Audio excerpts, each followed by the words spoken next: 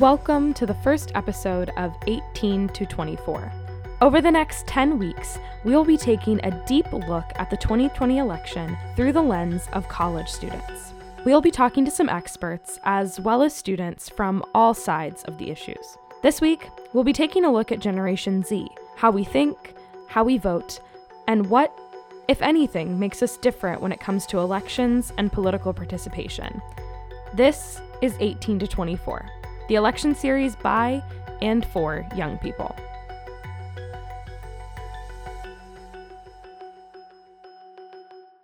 So first, let's answer the question that I'm sure every person who is older than you has asked you at some point. Why don't young people vote? Let's take a look at three main reasons. First, the most common reason young people aren't voting is because they feel like they're not properly educated on the system of elections. According to NPR, almost 20% of young people stated they felt they did not have enough knowledge to be able to vote. In 2016, in 50 mayoral elections, the median voter's age was 57. In an article written for the Washington Post, Carolyn DeWitt and Maureen Costello write, "If there is one thing we believe in America, we believe in the government of the people, by the people, for the people. But what if the people don't show up?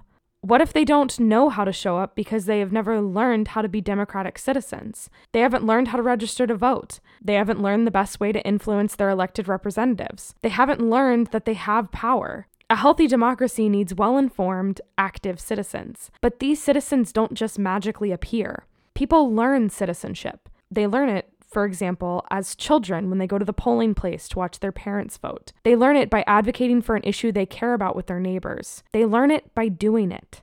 According to the Center for Information and Research on Civic Learning and Engagement, or CIRCLE, youth who reported having been either encouraged to vote or taught how to register to vote in high school are more likely to vote and participate in other civic activities, more knowledgeable about voting processes, and more invested in and attentive to the 2020 election than other youth. The second reason young people don't vote is campaigns don't really seek them out. Campaigns will often focus on the people they know they can get to vote for them. And historically, young people just don't turn out the numbers they've desired. So one main reason youth don't vote is because nobody has encouraged them to vote in the past, and thus the cycle continues.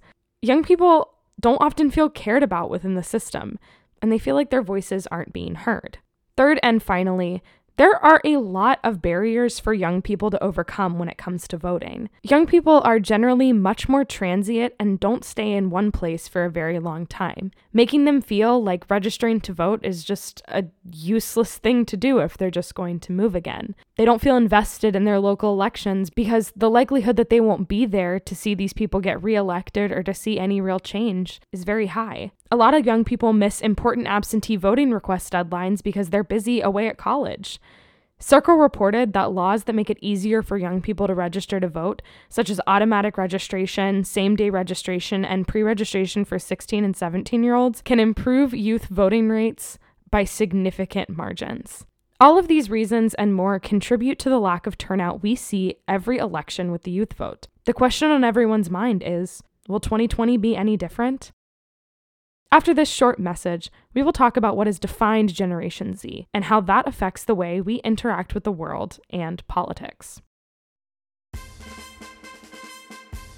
This is your mid-roll reminder to make sure that you are registered to vote. In most places, it is really easy to register, and in a lot of states, you can even do it online. There are only 55 days until Election Day, and if you're planning to vote by mail, you need to register ASAP. At vote.org, you can check your voter registration and get resources to help you register if you aren't already. No matter your home state, your political party, or your age, we all deserve a say in the way government functions. Again, that website is vote.org.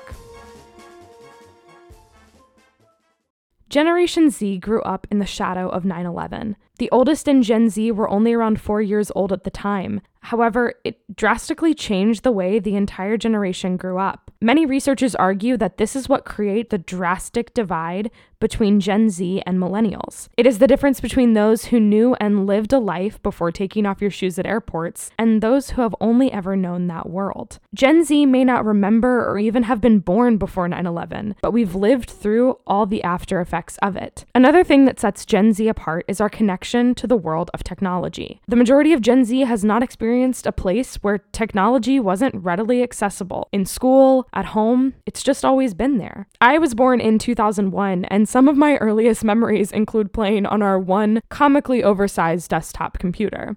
Gen Z also grew up in the aftermath of a recession. 2008 greatly affected the way a lot of us lived and saw the world. Gen Z is currently living through what will become a defining moment for our generation, the pandemic. Current college students have faced some of these challenges the hardest. Freshmen lost the tail end of their last year in high school and are starting college in a really uncertain time. Sophomores, juniors, and seniors are all left grappling with how last year sent many of us home, and we are back not knowing what tomorrow will bring. We're stuck sitting in front of computer screens, and we've all become way too familiar with Zoom. You may be asking yourself, what does this have to do with the election? Well, in short, a lot. Seeing all these events, Morning Consult decided to begin tracking Generation Z and how the pandemic is affecting our worldview. They found that Gen Z now sees the pandemic and the Black Lives Matter movement as two of the most impactful events of their lifetimes. 75% of Gen Z respondents say the coronavirus outbreak has had a major impact on their worldview, and 68% say the same about the Black Lives Matter movement.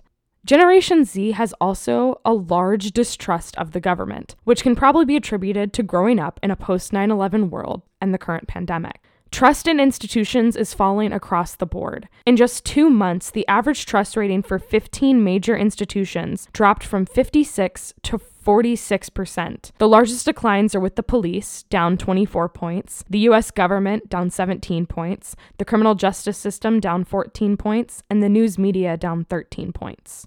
The most interesting thing to come out of this tracking, in my opinion, is that Gen Zers are less optimistic about the future, but increasingly believe that we have the power to shape it. Just 19% of Gen Z respondents say the US is heading in the right direction, but at the same time, 62% of Gen Zers agree that they have the potential to impact the world.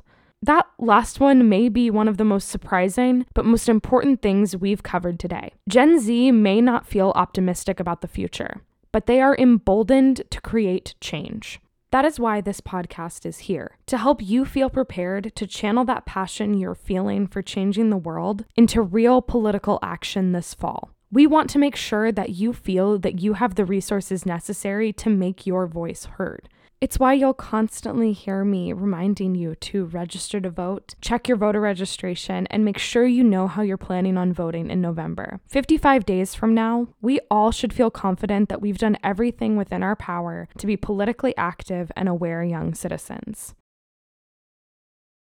Thank you for listening to this week's installment of 18 to 24. Next week, we'll be taking a look at the fundamental ways the pandemic is changing this election, with special guest Dr. Eric Heron of the Political Science Department here at WVU. To listen to this podcast, visit thedaonline.com or subscribe to DA Deep Dives wherever you listen to podcasts.